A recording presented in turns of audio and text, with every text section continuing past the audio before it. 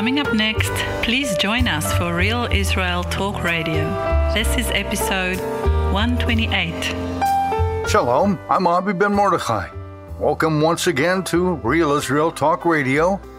This is podcast episode 128 and a part 15 analysis of Yeshua's last Passover week timeline of events leading up to his crucifixion and his third-day resurrection.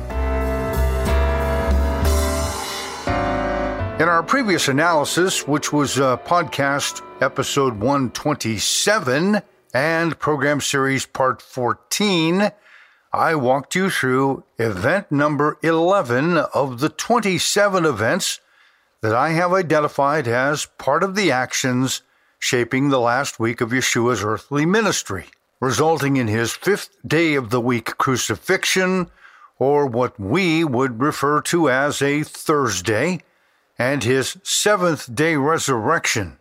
Yeshua referred to that event as 3 days and 3 nights in the heart of the earth. From the previous program, we learned the following. Point number 1, according to the Tzadok priestly solar calendar, it was Tuesday evening, the 14th of the first Hebrew month of the new year, that is, Aviv 14. For Yeshua and his family of students, it is Passover, late under the cover of darkness, in an upper guest room belonging to a Tzadok priestly family, or so it appears to be. Point 2, according to the Judeans and the priests of the standing Jerusalem temple, at sunset on the 12th day of the first Hebrew month of the year, that started the beginning of the 13th of Aviv, or the 13th of Nisan. Point number 3, beginning with sunset on the third day of the week, on what we would call a Tuesday evening, when it was still 2 evenings before the Judeans of Jerusalem, when they had reclined to celebrate their Passover. You can see John 13:1 for a reference to that idea. Yeshua and his spiritual family reclined to partake of the true biblical Passover of Exodus chapters 12 through 13. Point number 4 from our previous study, the Mount of Olives is of paramount importance. The many olive trees that grow on the Mount of Olives were, in Second Temple times, responsible for the giving of the mountain's name. Point number 5.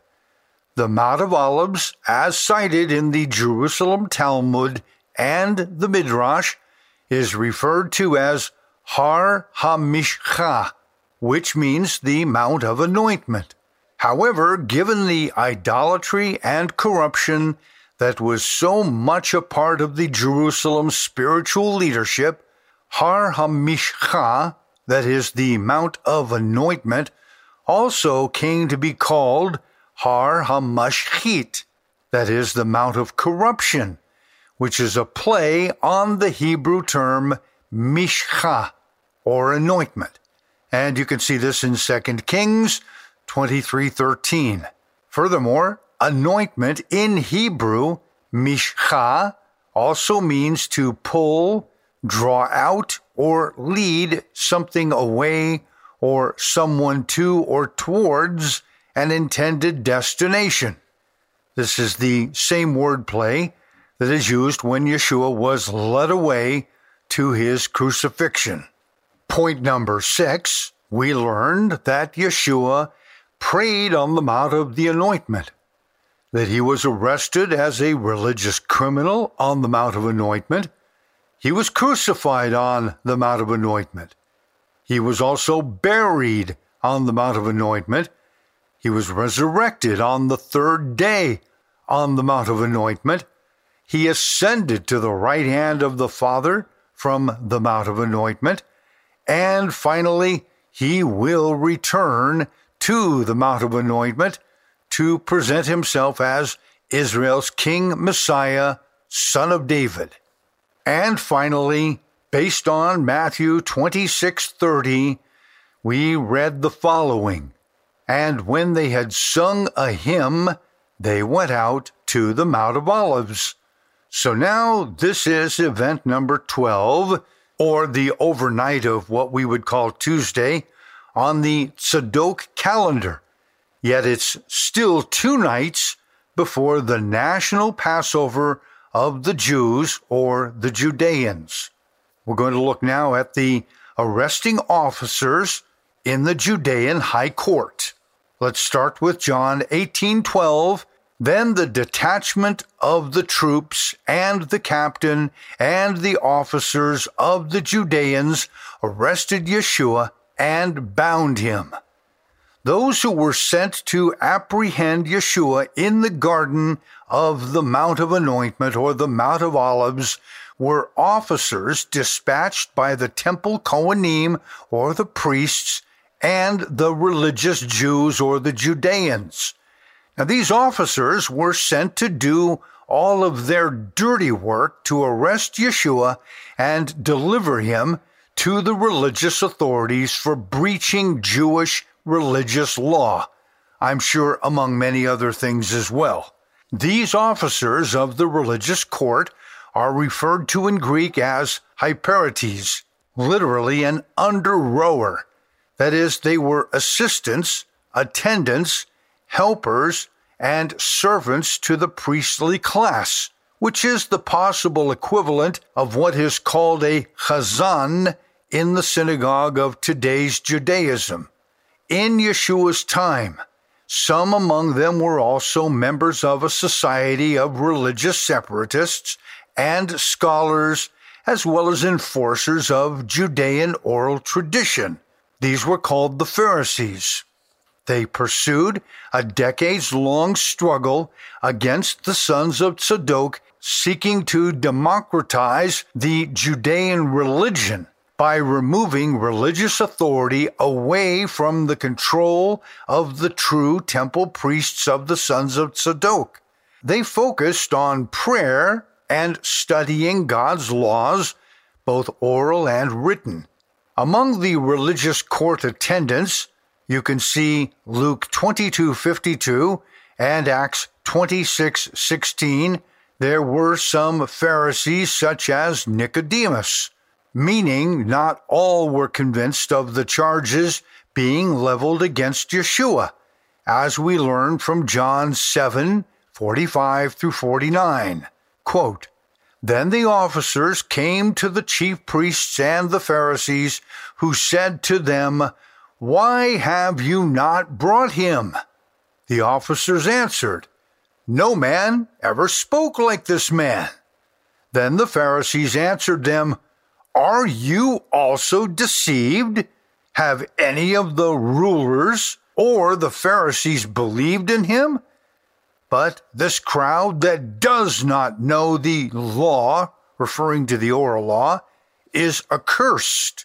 This past religious wrestling match then sets up our understanding of a decades-long conflict between the Judeans and the sons of the true Tzadok priesthood, at least according to Deuteronomy, or Devarim 17:9 through 10, Ezekiel 44:15 through 16, and Ezekiel 44:23 through 24. Let's take a look at these passages for context. Devarim, or Deuteronomy 17:9 through 10. "And you shall come to the Kohanim, the Levites, and to the judge in those days, and inquire. They shall pronounce upon you the sentence of judgment. You shall do according to the sentence which they pronounce upon you in that place which Jehovah chooses. And you shall be careful to do according to all that they order you." Later on, under King David, these priests and judges were defined as the sons of Tzadok. Ezekiel 44:15 through 16. "But the priests, the Levites, that is, the sons of Tzadok, who kept charge of my sanctuary, when the sons of Israel went astray from me, they shall come near me to minister to me, and they shall stand before me to offer to me the fat and the blood, says the Master Jehovah. They shall enter my sanctuary, and they shall come near my table to minister to me, and they shall keep my charge. Ezekiel 44:23 through 24. And they shall teach my people between the holy and the unholy, and cause them to discern or understand between the unclean and the clean. In controversy, they shall stand as judges and judge according to my judgments. They shall keep my laws and my statutes in all my appointed meetings, and they shall hallow my Sabbaths. Based on the Hebrew text from the divine decree that we've just read, they shall keep my laws and my statutes in all my appointed meetings. The term appointed meetings refers to Jehovah's Moedim, meaning his festivals and celebratory Sabbaths.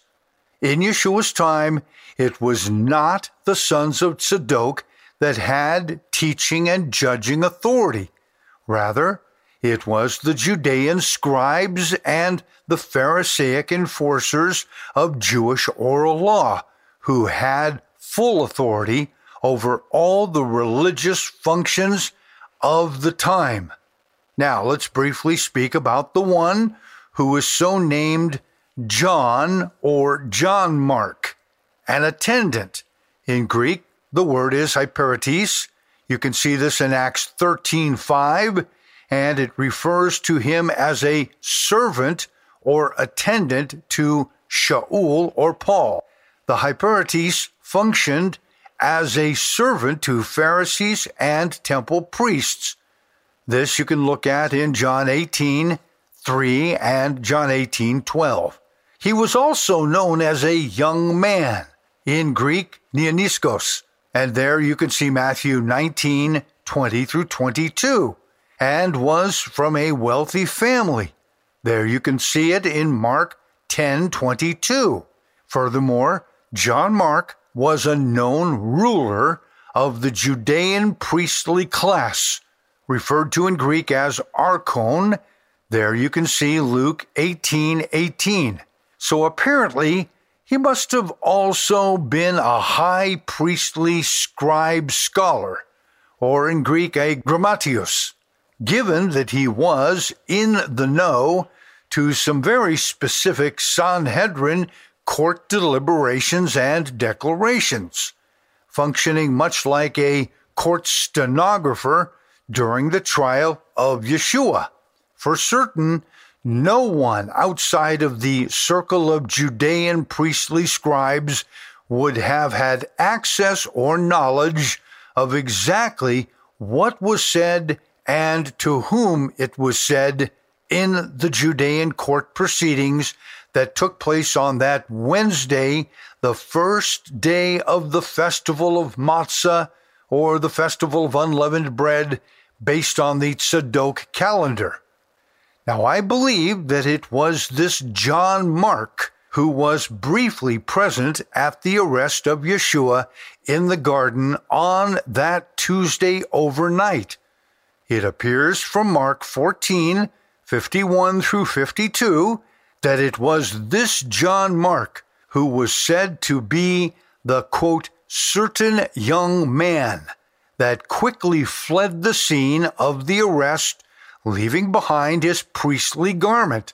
In Greek, this is the term sindon, which would have clearly identified him as one with official religious status in the Judean court. Take a look at Mark 14:51 through 52. Now a certain young man followed him, having a linen cloth thrown around his naked body, and the young man laid hold of him, and he left the linen cloth and fled from them naked. The statement in Mark 14:51, quote, a certain young man, does suggest that John Mark did not want anyone to know that he was speaking of himself. With the arrest of Yeshua, I think, rather than risking a compromise of his own identity as a secret believer in Yeshua, this John Mark instead quickly decided to make a run for it, even at the expense of leaving behind his garment of distinction, his sindon. The linen cloth, or again in Greek the sindon, belonging to that of a certain man, was not an average garment that would belong to anyone from the poor or middle class of that society. Rather, the garment was made of fine linen, which could only belong to a wealthy man who was also a high-ranking young court officer of priestly descent, such as a secretary or scribe charged with the task of recording everything that was said in the legal proceedings. If all this is true, we can be certain that John Mark knew many of those among the families of Annas and Caiaphas, the priests, the scribes, the Pharisees, and yes, even all the other attendants of the court. How else would John Mark specifically know the name of the man Malchus, whose ear Peter cut off with his sword? Furthermore, how is it that Peter was given access to the family priestly courtyard beyond the gates leading into the area where Yeshua was being questioned?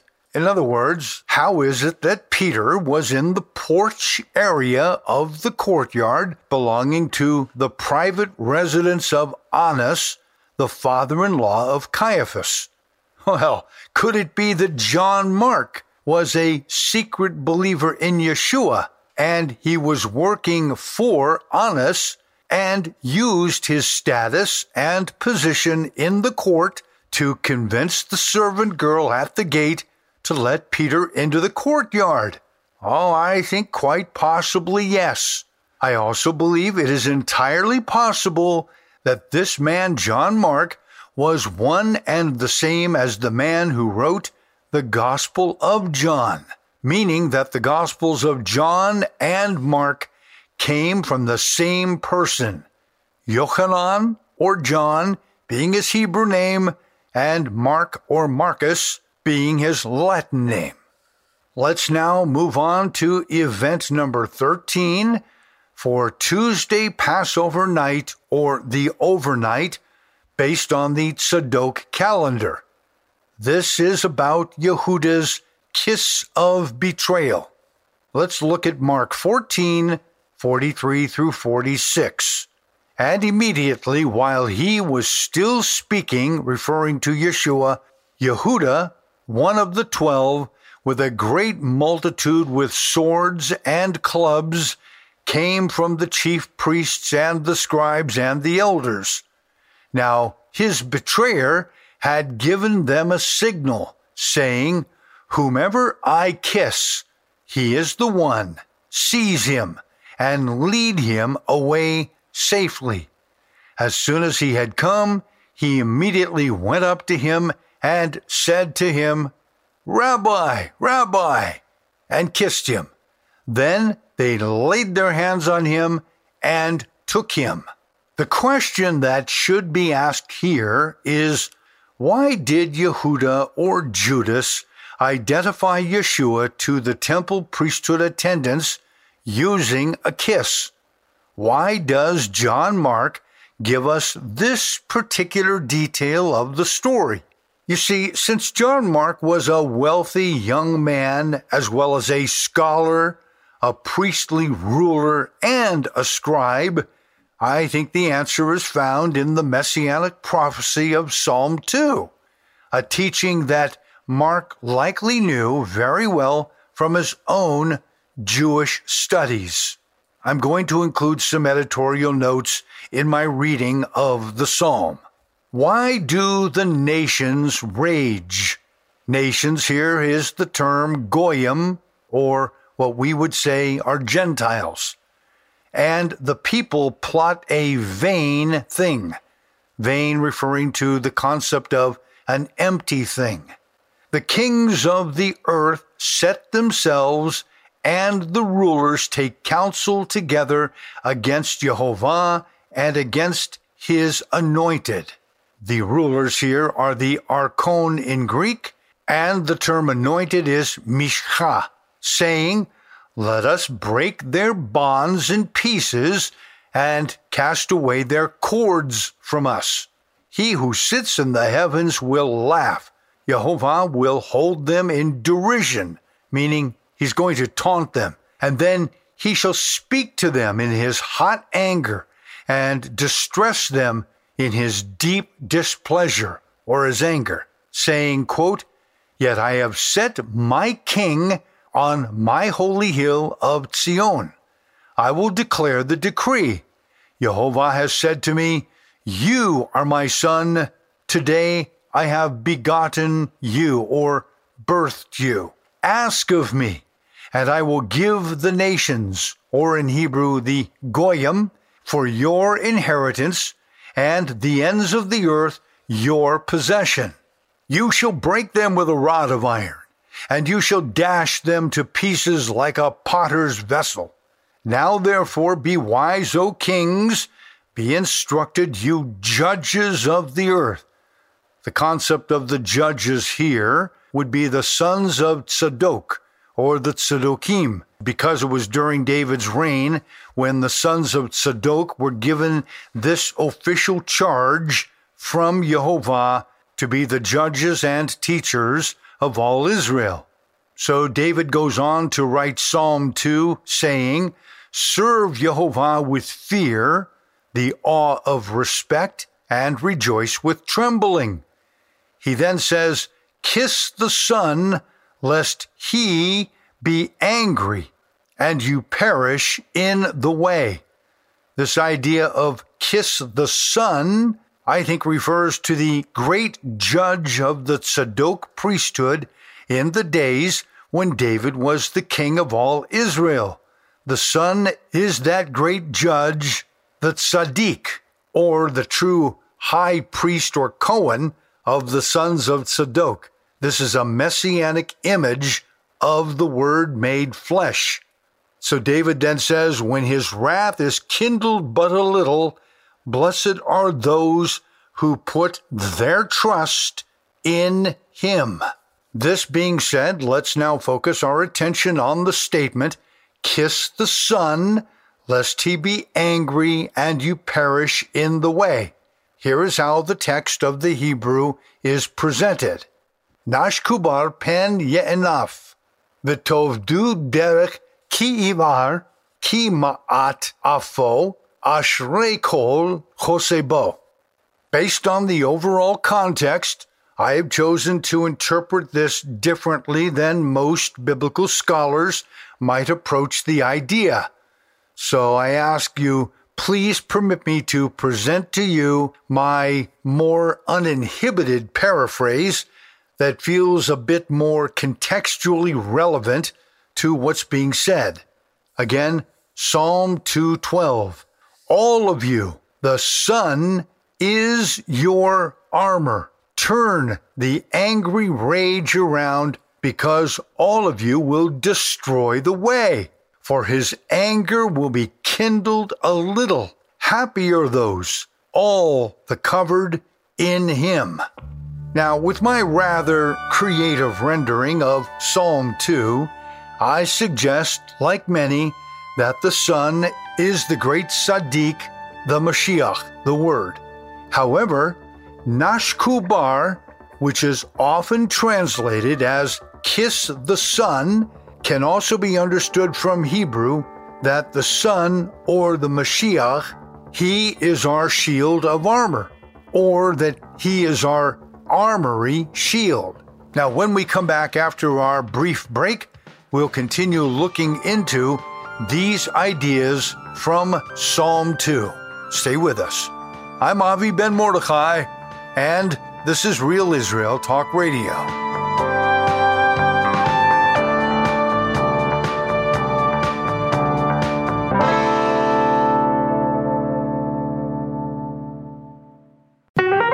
Welcome back to the second half of Real Israel Talk Radio. This is episode 128. Here is your host, Avi Ben Mordechai. Once again, Shalom. I'm Avi Ben Mordechai, and this is the second half to our podcast here on Real Israel Talk Radio. I'm addressing the issues of Psalm 2 in reference to Yehuda's kiss of betrayal. We're looking here at the end of Psalm 2, verses 10 through 12. Now therefore be wise, O kings, be instructed, you judges of the earth. The concept of the judges here would be the sons of Tzadok, or the Tzadokim, because it was during David's reign when the sons of Tzadok were given this official charge from Yehovah to be the judges and teachers of all Israel. So David goes on to write Psalm 2, saying, serve Yehovah with fear, the awe of respect, and rejoice with trembling. He then says, kiss the Son, lest he be angry and you perish in the way. This idea of kiss the Son, this is a messianic image of the Word made flesh. So David then says, when his wrath is kindled but a little, blessed are those who put their trust in him. Based on the overall context, I have chosen to interpret this differently than most biblical scholars might approach the idea. Again, Psalm 2:12. All of you, the Son is your armor. Turn the angry rage around, because all of you will destroy the way, for his anger will be kindled a little. Happy are those, all the covered in him. Nashkubar, which is often translated as kiss the Son, can also be understood from Hebrew that the Son, or the Mashiach, he is our shield of armor, or that he is our armory shield. Now we know this from the words of Scripture. Here's Deuteronomy, or Devarim 33:29. Happy are you, O Israel, who is like you, a people saved by Yehovah, the shield of your help, or if you will, the shield of armor, or the armory shield of your help. You can also see a reference to Nehemiah or Nehemiah, chapter 3, verse 19, for this idea of the shield of armor, or the armory shield, in relation to the term Nashkubar. We know that in Aramaic, bar means a son, such as when we say bar mitzvah. But bar in Hebrew in Genesis 42, 1 through 3, and 42:25 means sheaves of clean, threshed wheat grain to sustain life. So here are the passages in question. Genesis 42, 1 through 3. When Jacob saw that there was grain in Egypt, Jacob said to his sons, why do you look at one another? And he said, indeed, I have heard there is grain in Egypt. Go down to that place and buy for us there, that we may live and not die. So Joseph's 10 brothers went down to buy grain in Egypt. Here the term grain in Hebrew is bar. Also Genesis 42:25. Then Joseph gave a command to fill their sacks with clean, threshed wheat grain. Clean, threshed wheat grain is the Hebrew term bar. Now later, just before Joseph died, there is this storyline that Joseph's brothers were sorely afraid of Joseph after their father Jacob passed away. They thought that since their father was gone, Joseph was really going to let them have it for what they did to him. But this is actually not the case. Look at Genesis 50, verses 17 through 21. Now, please forgive the trespass of the servants of the God of your father. And Joseph wept when they spoke of him. Then his brothers also went and fell down before his face, and they said, Behold, we are your servants. Joseph said to them, Do not be afraid, for am I in the place of Elohim? But as for you, you meant evil against me.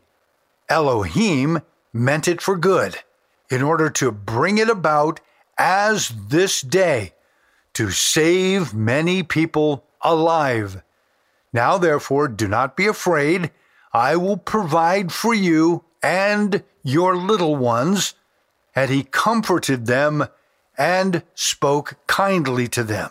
So this leads us to the next thing that we see in Psalm 2:12, which is a warning to the Hebrew nation, who are in fact called Goyim, or if you want to say, Gentiles, because in Scripture it says it that way. Here's Deuteronomy or Devarim 4:27 in Hebrew. However, we have been called to not act like the Goyim around us, who do not put their trust in Jehovah. So we learn from the opening statement of Psalm 2, verse 1, why do the nations rage?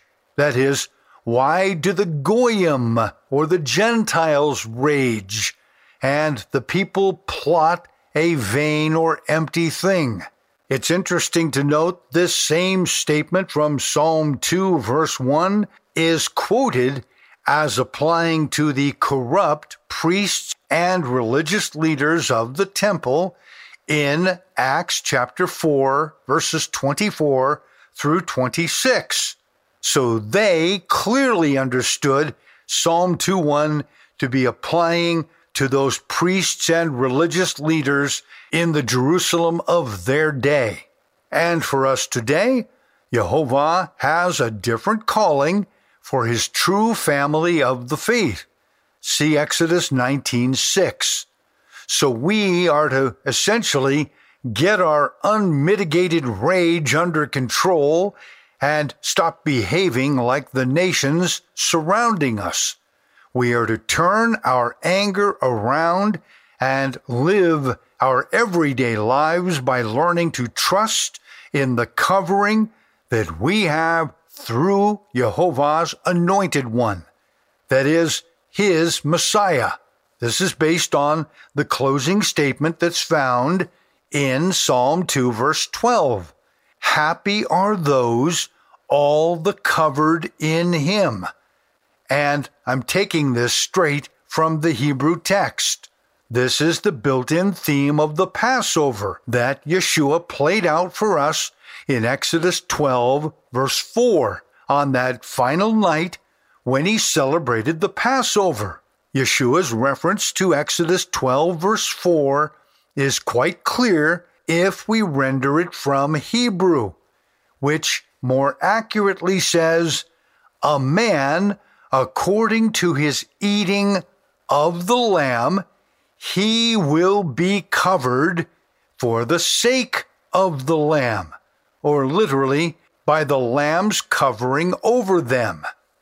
Okay, so now let's revisit Psalm 2:12 in this context.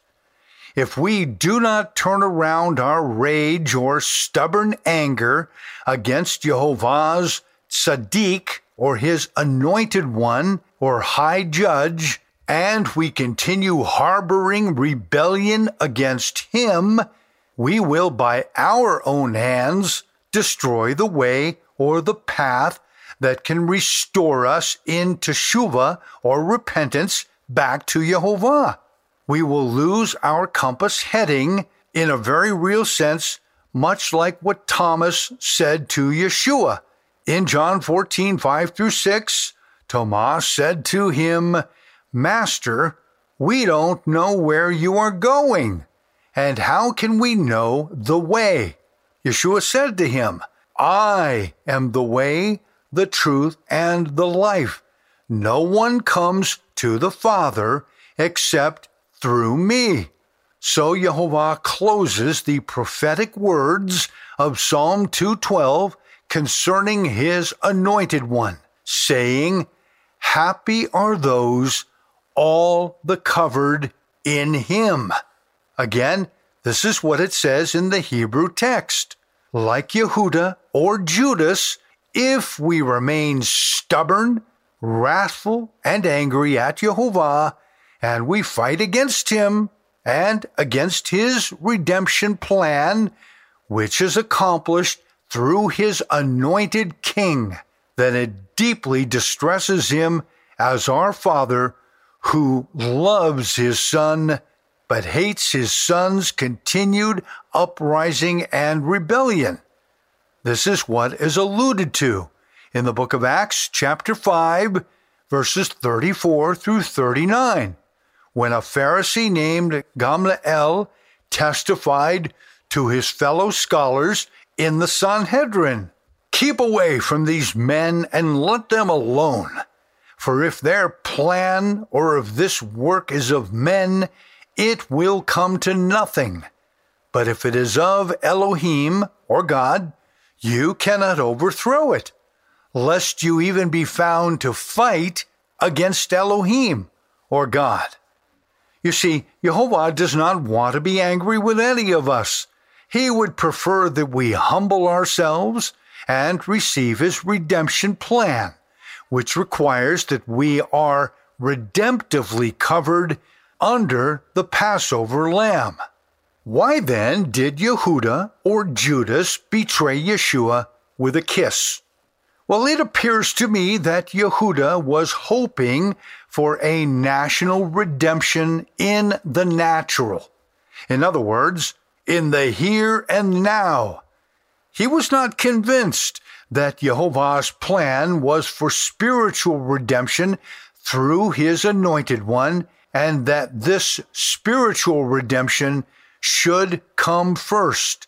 This was not in Yehuda's thinking process, because he was looking to the natural man for a national redemption first. This set him against Yehovah's will and plan. So he chose not to go along with Yehovah's redemption program, which was feeding his angst against Yeshua. Essentially, he said, and I'm going to paraphrase it, Come on, Yeshua, stop the nonsense that you're putting into motion. Stop it. We need you in the here and now to fight against all this Roman oppression. We don't need you to bring us some pie-in-the-sky redemption dream. We've got to get this done now while we can, and you're the man for it. Now, if I'm correct in my understanding of this situation, I tell you, it makes good sense why this statement was recorded in Mark 14:44. Whomever I kiss, he is the one. Seize him and lead him away safely. You see, I think that Yehuda or Judas still had hope that he could stop Yeshua from carrying out his suicide mission, as Judas might have understood it. Therefore, he told the court officers to lead Yeshua away safely. In other words, tuck him away and put him under guard so he can't carry out this crazy suicide plan of his.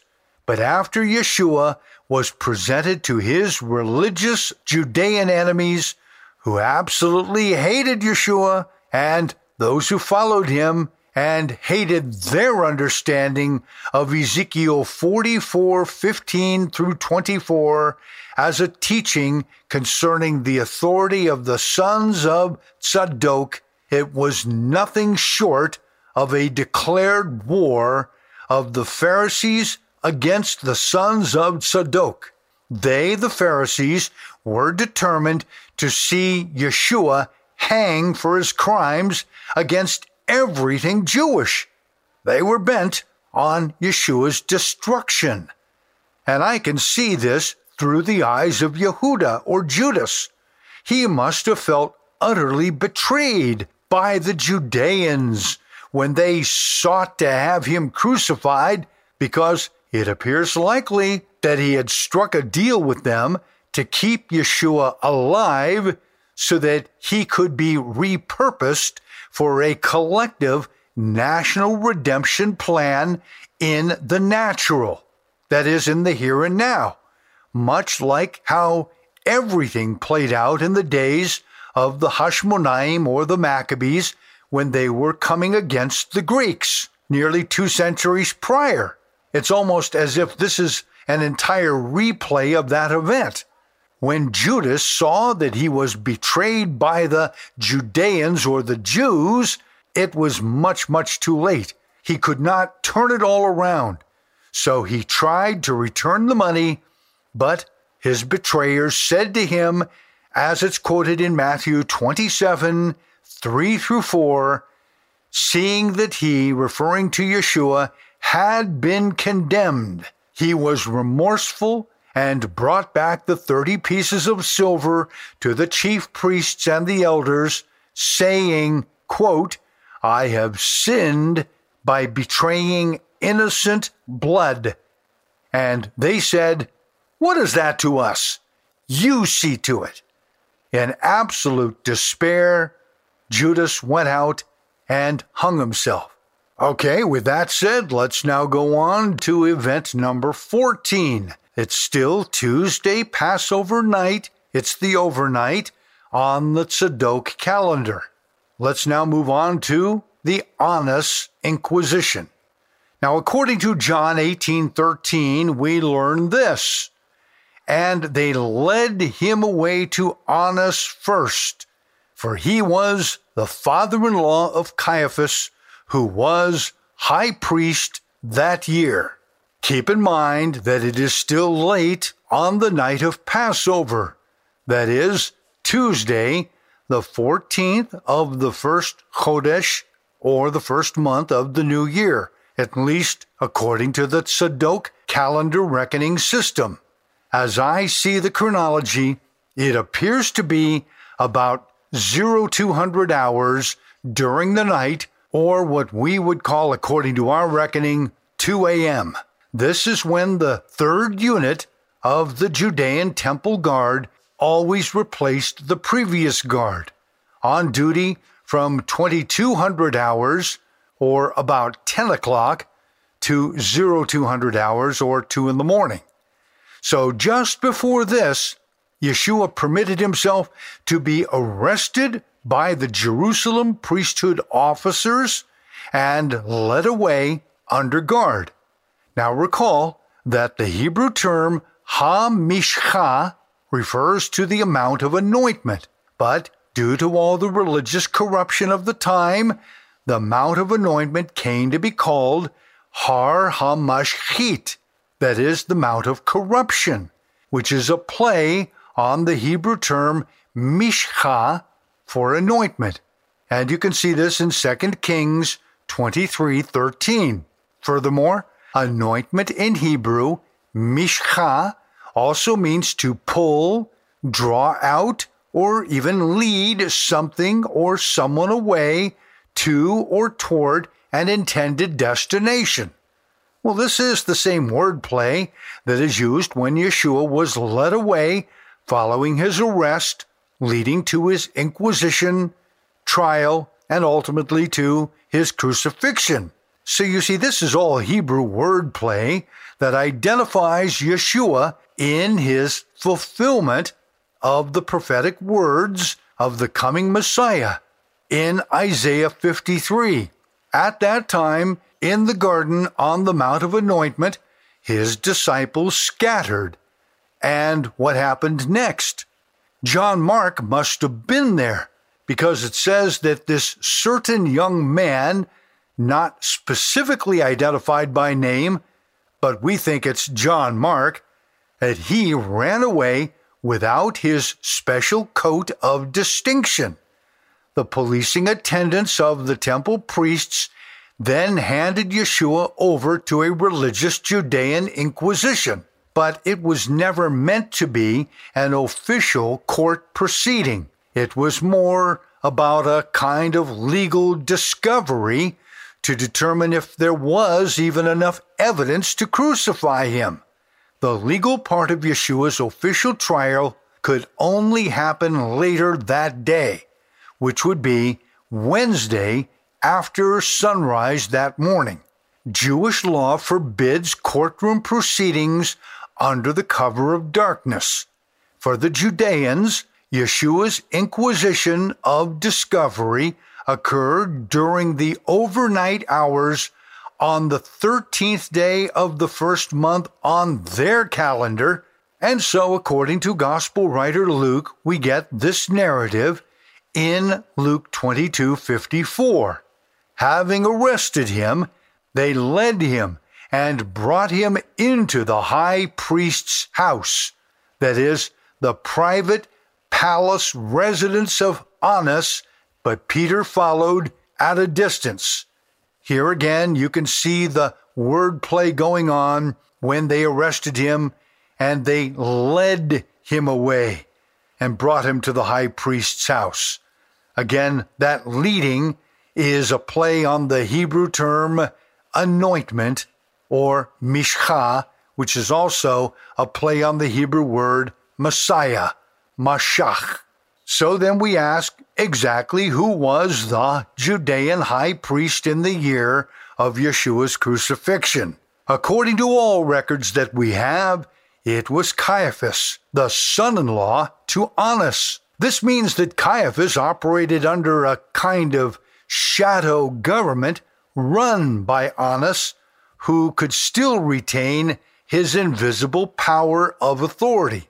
The full legal name of Annas was Hananiah ben Seth, that is, Annas, son of Seth. Nonetheless, he was called Annas and Jerusalem's high priest. During the years of Yeshua's boyhood, Annas was an official Jerusalem temple high priest until the Romans decided to depose him and replace him in what we would call year 15, when Tiberius Caesar was involved as a co-regent with his father-in-law Augustus Caesar. During the high priest years of Annas, while functioning in his office, he was a firm authoritative figure. If there were religious issues to deal with, one always answered to Annas. In his senior years, long after he was deposed by the Romans, he still managed to maintain a very strong grip on all religious authority in Jerusalem. I think the patriarchal power of Annas could be described as much like that of a fatherly mafia-type boss. Annas had 5 sons who held coveted temple positions. One of his daughters was given in marriage to Joseph Caiaphas, also identified as Joseph of the family of Katros. As we will come to understand shortly, a nighttime interrogation by the High Court of the land, especially in a capital case, would never have occurred. If Yeshua's inquisition was meant to be illegal, I believe that we would have been told about it in the gospel records. But there is absolutely no mention anywhere that those who were questioning him were doing anything illegal according to Jewish law, because it was not a legal trial that they were doing. Oh yes, it was late at night, but it was not an official court proceeding. And this brings us to the end of this podcast, because I'm out of time. When we come back on the next podcast, part 16 in this series, we'll conclude with the next episode and deal with these matters. I want to thank you much for joining me for this study today. Let's continue when we return. I'm Avi Ben Mordechai, and this is Real Israel Talk Radio.